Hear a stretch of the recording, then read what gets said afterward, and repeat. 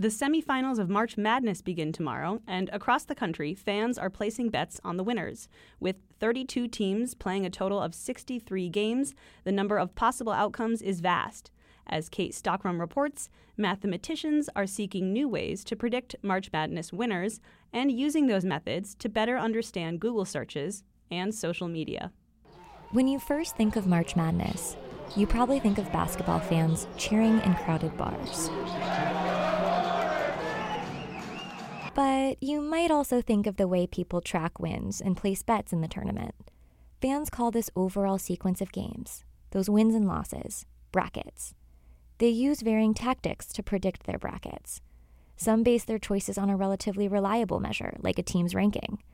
Others use a less reliable one, like a favorite mascot or a parent's alma mater.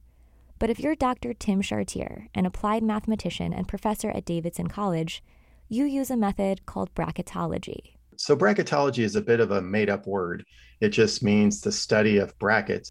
Bracketology helps Dr. Chartier and his students narrow the dizzying odds around March Madness brackets. If you are literally flipping a coin to pick your bracket, then the odds of a perfect bracket are 1 in 9. It's the term is quintillion. So it's 9 with 18 zeros after it. Cedric Fauci is a computer scientist and creator of a website devoted to large numbers. To explain just how big a number 9 quintillion is, he uses the example of the volume of water flowing over Niagara Falls. Fauci said it would take a quadrillion gallons of water around 210 years to go down the falls. But since quintillion is 1,000 times more than that, it would take 210,000 years for that much water to go down. And that's just 1 quintillion. We need 9. Dr. Chartier again. Wow, that's really big. What is that number? If you could create 1 billion distinct brackets per second and never repeat, it would take you 300 years to create 9 quintillion brackets. That's how many distinct brackets there are. And that's your odds if it's 50-50. Bracketology works like this. Dr. Chartier and his students create mathematical models which weigh certain factors that have proven to better predict a team's likelihood of winning. For example, they take into account whether you played home or away or on a neutral court, and when each team's games are played.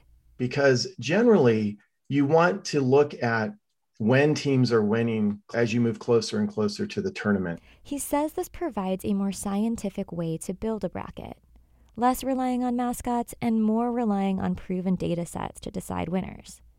But Dr. Chartier's research wasn't originally about basketball tournaments. It was about data science. And what we were actually interested in was web search. When Google, for instance, returns a query, why is that page number 1? It turns out that March Madness bracketology and Google search share a common methodology.